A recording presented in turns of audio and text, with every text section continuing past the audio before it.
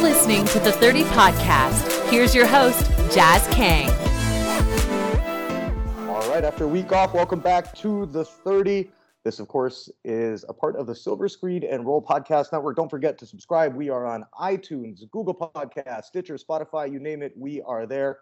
And, of course, check out silverscreenandroll.com for all your Lakers needs, although right now, it's been a pretty tough month. I think everybody around the world is going through it with the pandemic.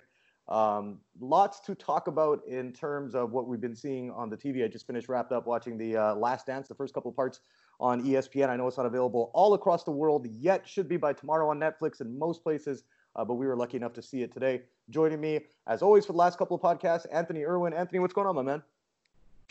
Hanging out, man. Just it was nice to be able to go through something that all of Twitter kind of watched collectively for the first time in what felt like years. It had been a while since we all watched something together, and it was fun to be able to take that in together. Yeah, I've kind of missed. Like, I think that's something we probably took for granted during like the games and stuff too. Is that it's fun watching even during, I'm a huge 49ers fan, and so I actually went up to San Francisco to watch the Super Bowl. My friend lives there, so I ended up staying for a couple of nights. And even then, it's like I was at a bar, and we were there for like 4 hours before the game. And I noticed throughout the first half, I'm like, this is kind of not the same without watching it while refreshing Twitter every 3 seconds, and you're getting like carpet burn on your thumb from refreshing the screen so many times. But it was kind of cool to see people and coming up with different memes and different angles on it. But we'll jump into that. First off, how you been handling all this that's going on in the world? I mean, I know for a lot of people, it's definitely been a trying time and a challenging time, with what's going on. Again, I will say this. I know some people don't want to hear it, but stay home, man. I mean, we're trying to do our part and making sure that we're not spreading this stuff. And it sucks for me, too. I live in a crappy little studio apartment in Los Angeles, and I don't have much room to go, but I'm trying to do my part by staying home. You've moved. How has it been over there for you? It's been a trip, it's been a journey getting out here and going through all this. It's brought me and my wife closer together. I miss my family back home a ton, all my friends back home a ton. But I do want to say, and I don't mean to bring this down a ton, but I had a friend who was going through this the same way that we all are going through this, and he took his own life, and basically, my message to everybody who are listening to this right now is like, yes, this is brutal, and for a lot of people, it feels like it's never going to end. And my message to all of you who are going through this, and everybody is being affected by this in some way, shape, or form. And my message to everybody is just, in those moments of darkness, in those moments where you feel like you're the most alone, you're not alone. We're all going through this together. And, my buddy Jesse, we're going to miss him a ton.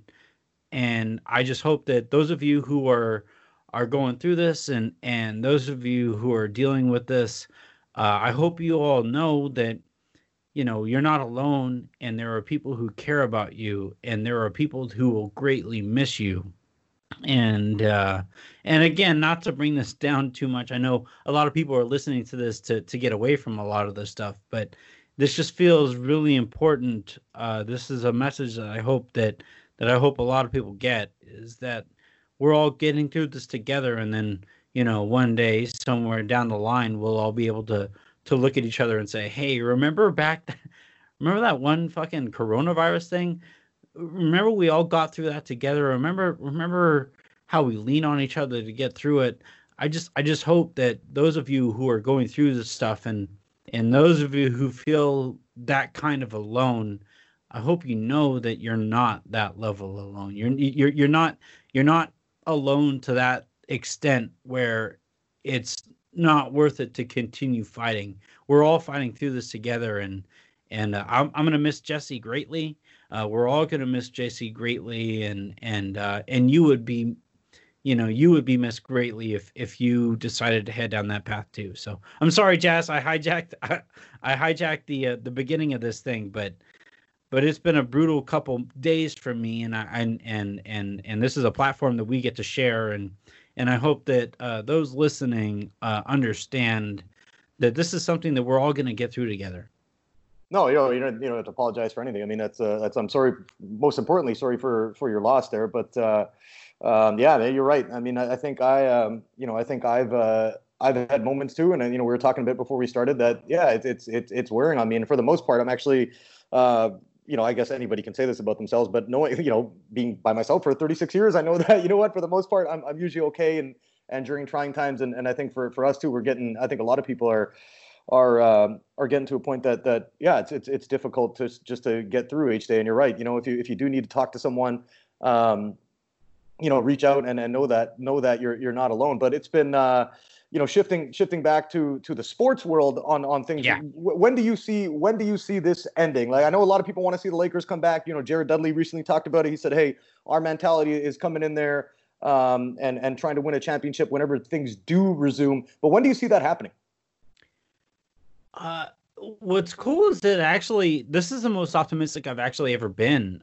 So it's not a matter of if, but more when do I see this coming back. When I don't know if I could offer up a concrete or definitive answer for when, but I do think eventually we are going to get to a place where basketball will be returning. From conversations that I've had with people.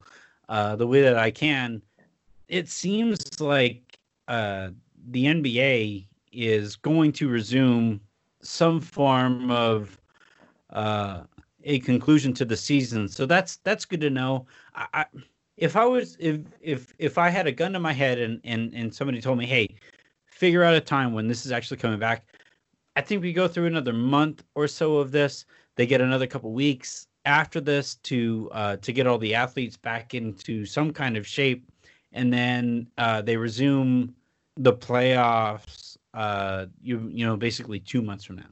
What do you think? Are you as optimistic as I am? I'm.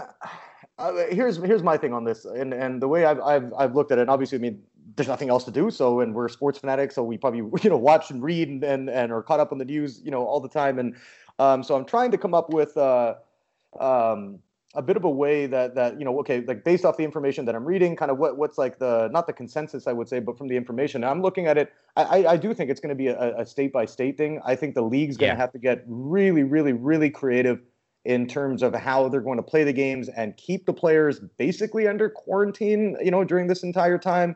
I don't anticipate them being able to travel state to state and stay at hotels and go to an arena full of fans. The way Gavin Newsom said it here in California, the governor is basically saying, I wouldn't anticipate that even happening towards the Thanksgiving. It is one thing he said, and you've heard other experts say, you're probably looking at the new year before you can get people together in that big of a mass gathering. But I do think the NBA, and this is one thing I love about Adam Silver as the commissioner. I think he's been so open to changing and progressing and looking at things differently. I am hopeful that we can look at getting things started. Like I think the players can start kind of maybe practicing individually on their own, maybe by beginning of June. And then you're looking at a July kind of reset. But how do you think they're going to go about it? Do you think they're just going to say, hey, we're going to play out all the regular season games? Or they're going to look at it and say, you know what, we're going to condense this and do a tournament or do something smaller? How do you think they're going to proceed? I think they focused on playing 70 regular season games across each team because apparently that's an important number for a lot of these teams to get to be able to meet the requirements of their regional contracts. So I think that's what we get in terms of the regular season. And then look, make no like this is the reason why I think we're going to get basketball at the end of this year is that the NBA relies heavily upon playoff revenue to be able to run year in, year out. So if you're going to resume any kind of basketball for the next year or so, the priority is going to be some kind of playoffs to get some kind of conclusion to this year.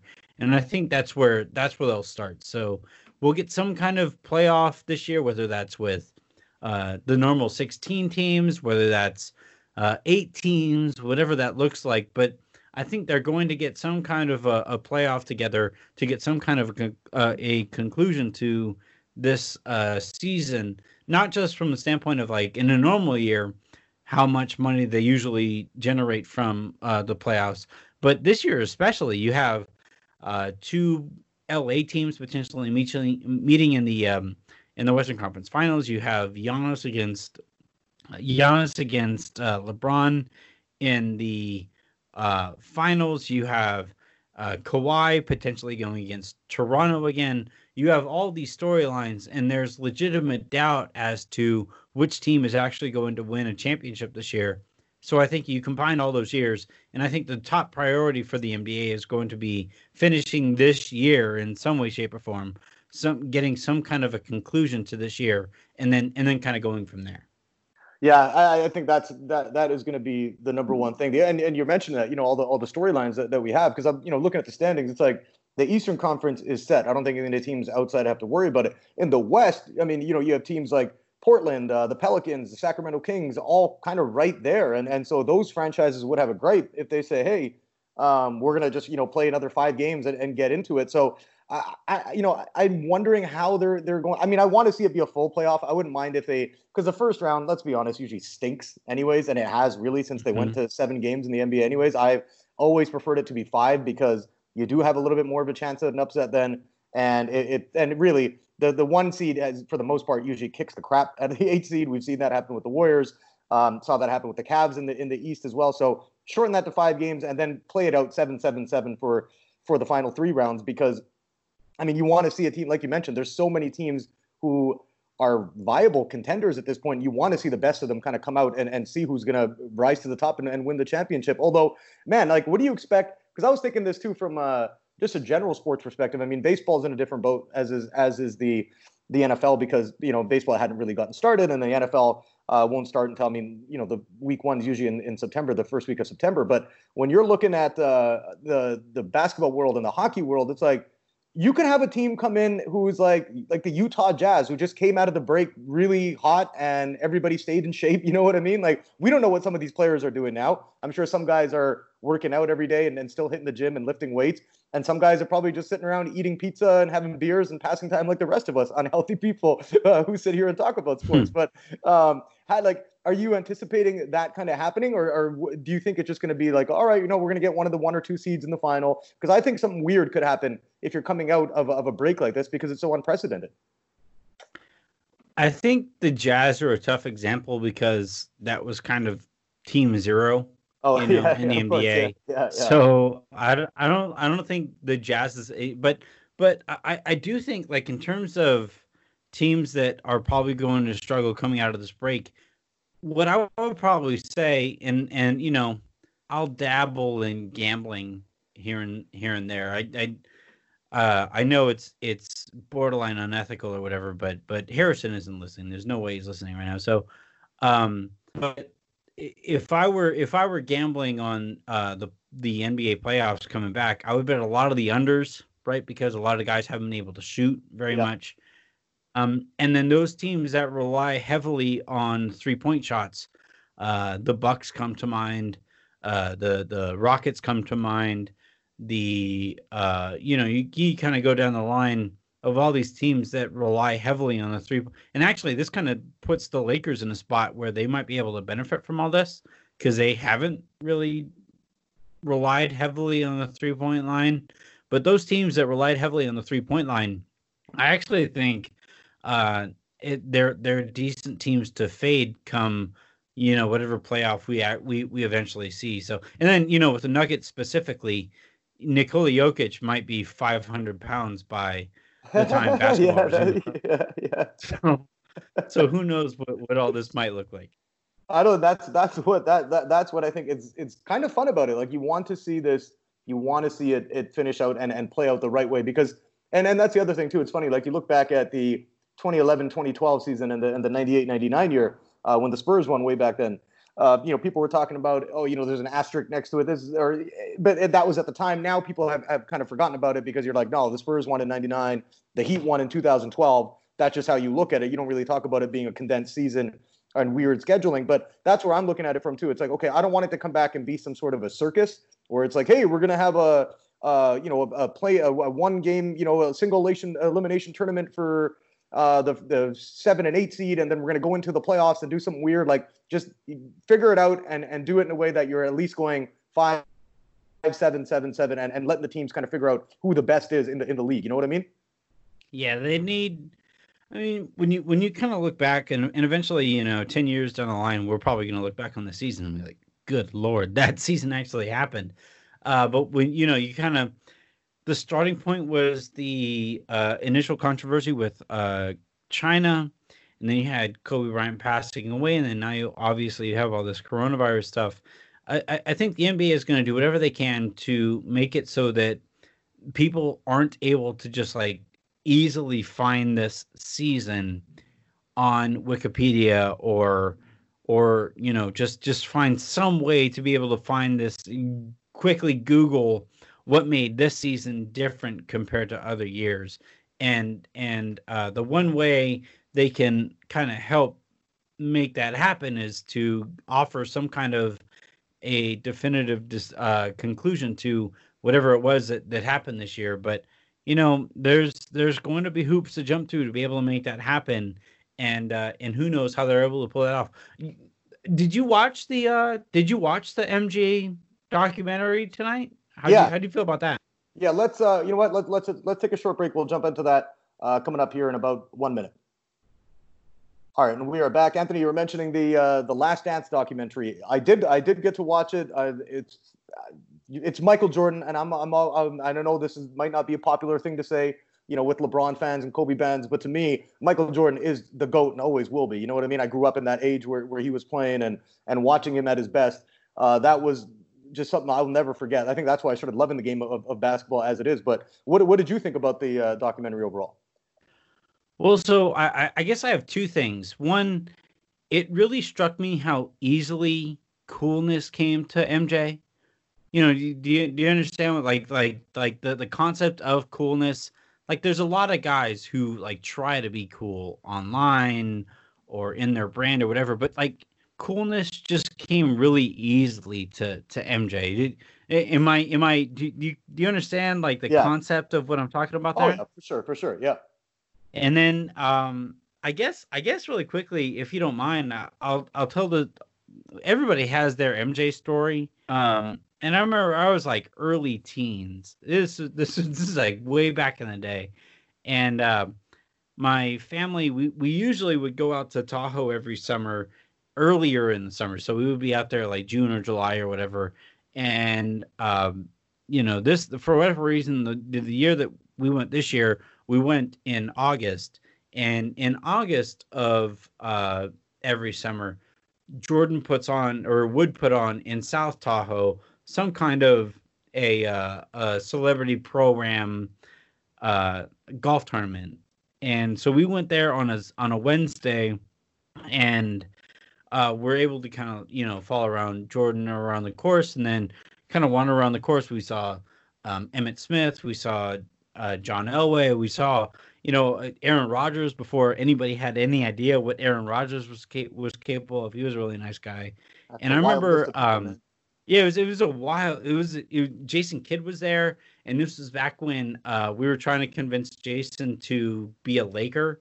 Yeah. It was a wild time. And so anyway, Jordan was finishing, I want to say around like the fourth or fifth hole, and we got there late-ish, and I wasn't able to see him like make his putt on the fifth hole, and he was walking to the sixth hole, and you got everybody like lining up and extending their hand, hey, good luck, Mr. Jordan, and this and that. I wasn't even, we got there too late to even do that. So I was way down the fairway, and he shanked. It was a practice round, so I think a lot of the guys there were trying to try new things there. And so he shanks his drive, and he goes like basically like right over my head. A lot of the people in the area that I was standing in like ducked. You got like wild gasp from everybody. Who's like, oh my God, he hit an awful shot, just a terrible shot. And I remember he hits a shot and it goes right over my head. And my first thought was, holy shit, I can't believe I almost got killed by Michael Jordan. And then like the next thing that I thought was, oh my God, this guy's gonna walk right towards me. So he walks off the driver's box, basically right to me. And then, you know, as he's walking to me, there's a bunch of I put this story on Twitter. I'm sorry for those of you who have overlap here, but like there's a bunch of like guys who try to like swarm me and move me out of the spot because he was walking directly towards me. Jordan walks up, tells all those guys, "Hey, easy guys, like just calm down. I promise I'll get to you eventually, but just move off. You guys are gonna stampede this dude who's like suffocating under you." And I'm like, you know, like, like just like at the bottom of the pile, you know, like, there's one going person. And so he like walks over to me, puts his hand around my shoulder, and we walk to his ball. And it was a practice round, so we saw. I had seen previously that like usually caddies have the bag around them, you know, they're walking them, but everybody was playing in carts. So so I saw his bag in a cart, and I was like, holy it was a beautiful thing. It was like this navy blue bag with a Carolina blue trim with like a giant Jordan symbol on it. It was gorgeous, just like an absolutely beautiful bag. And he had pings in there, and he happened to be playing the same pings that my dad had. And so I asked him, I was like, hey, like, how do you, my dad plays these same clubs. How do you feel about them? And he was like, well, what do you think? How do you feel about them? And I go, well, you almost killed me with a ball. So, not great, Bob, you know? And like, so in his same group, Ahmad Rashad was in that same group, and he kind of looks at Ahmad and he goes like, this MFer, I don't know if I'm allowed to cuss on this. Sorry, Harrison. So he goes like, this MFer, and they like have this like chuckle over it. They laugh. And then Michael and I walk basically down the fairway to his ball. And it was like this incredible moment. And it was kind of the moment that I decided, you know what?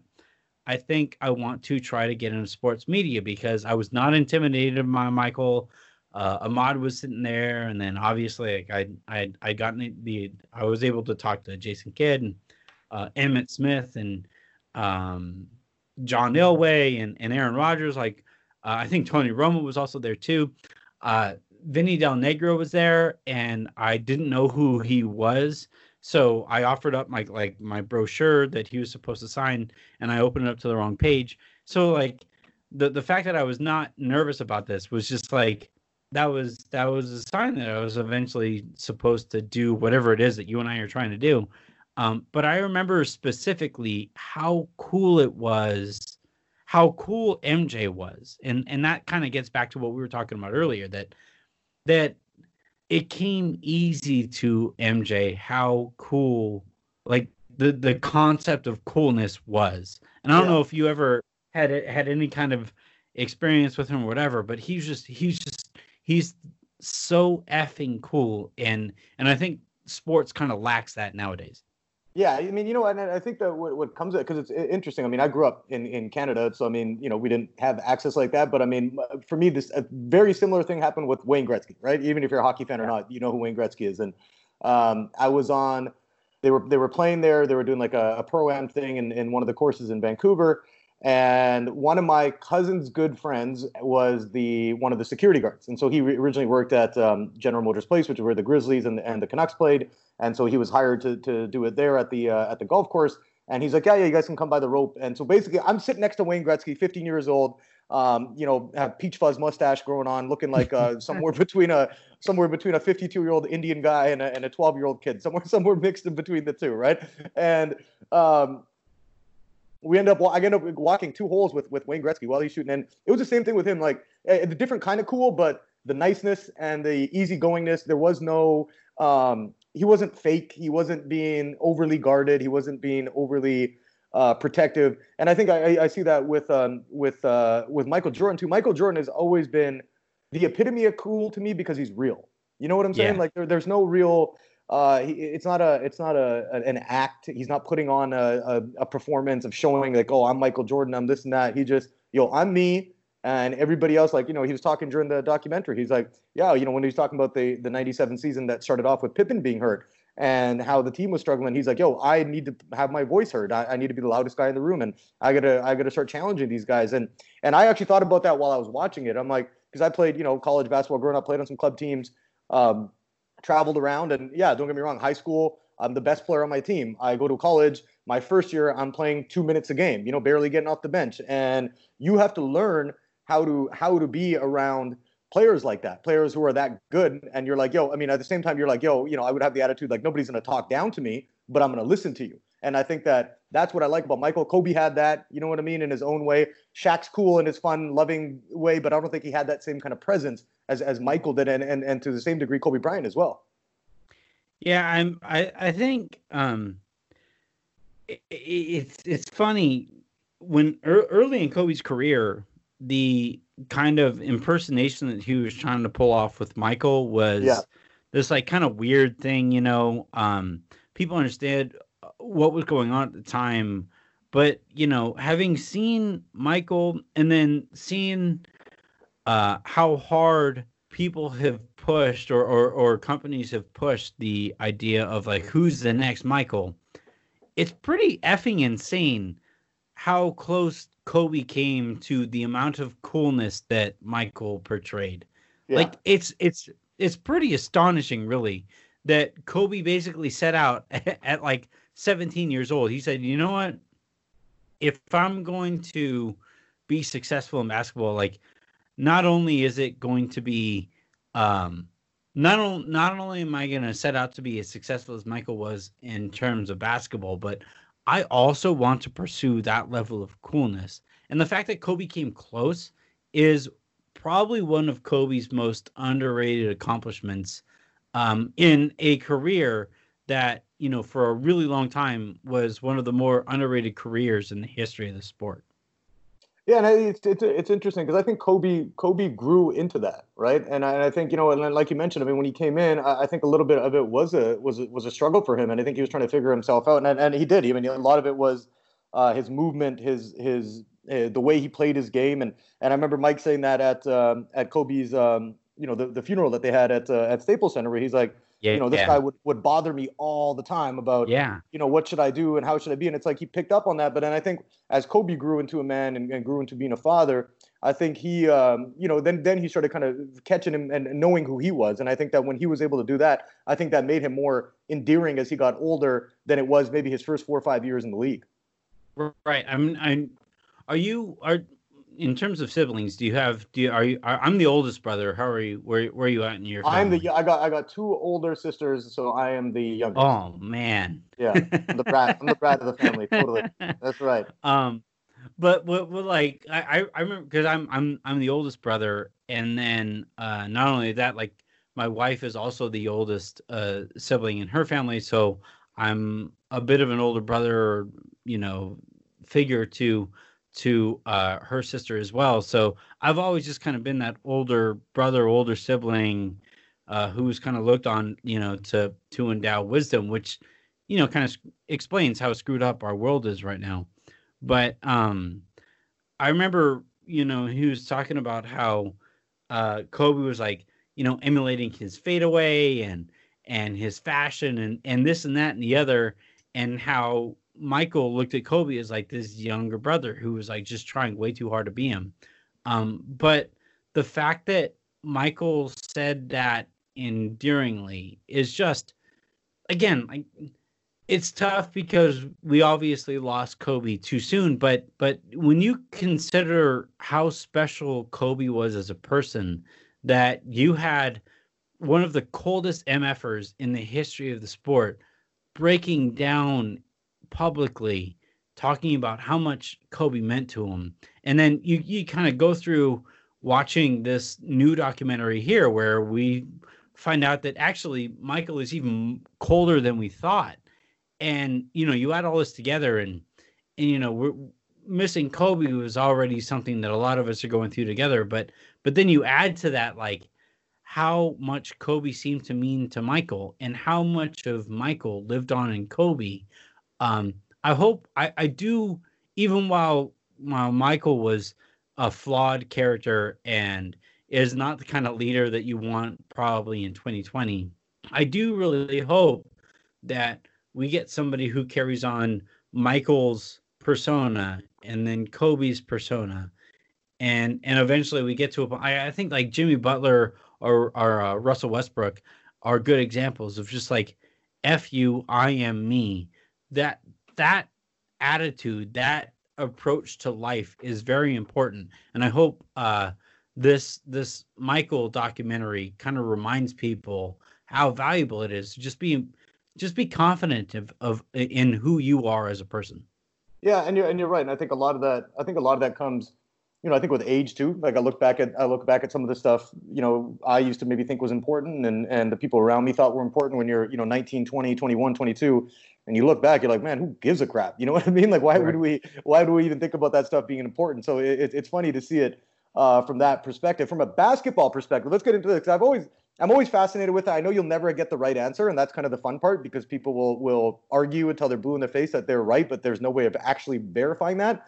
And it's a shame, because who knows if Jerry Krause wasn't such a stubborn guy and obviously craving attention, maybe we would have gotten to see a Bulls Lakers final at some point. But how do you think those teams match up? Like the 96 Bulls or even the 97, 98 Bulls against the 2000 Lakers? Like, how do you think those would have matched up on the court if we got to see it in a 7-game series?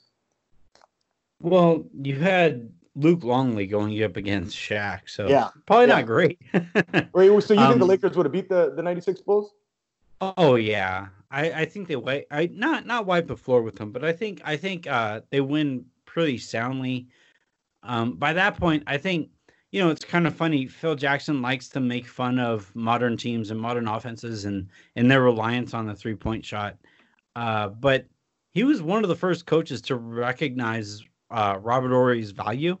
Mm-hmm. And, I don't think it's a coincidence that Robert Horry won a bunch of titles as a, stretch four kind of player. So I think, you put Shaq against, like, technically speaking, that Bulls team's best center was probably Rodman, but he can't guard Shaq.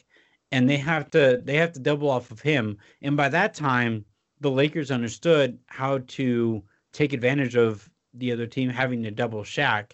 So you had, kind of 4-out teams. You had Shaq surrounded by Kobe and Fisher and Fox and Horry, or, Brian Shaw was in there too.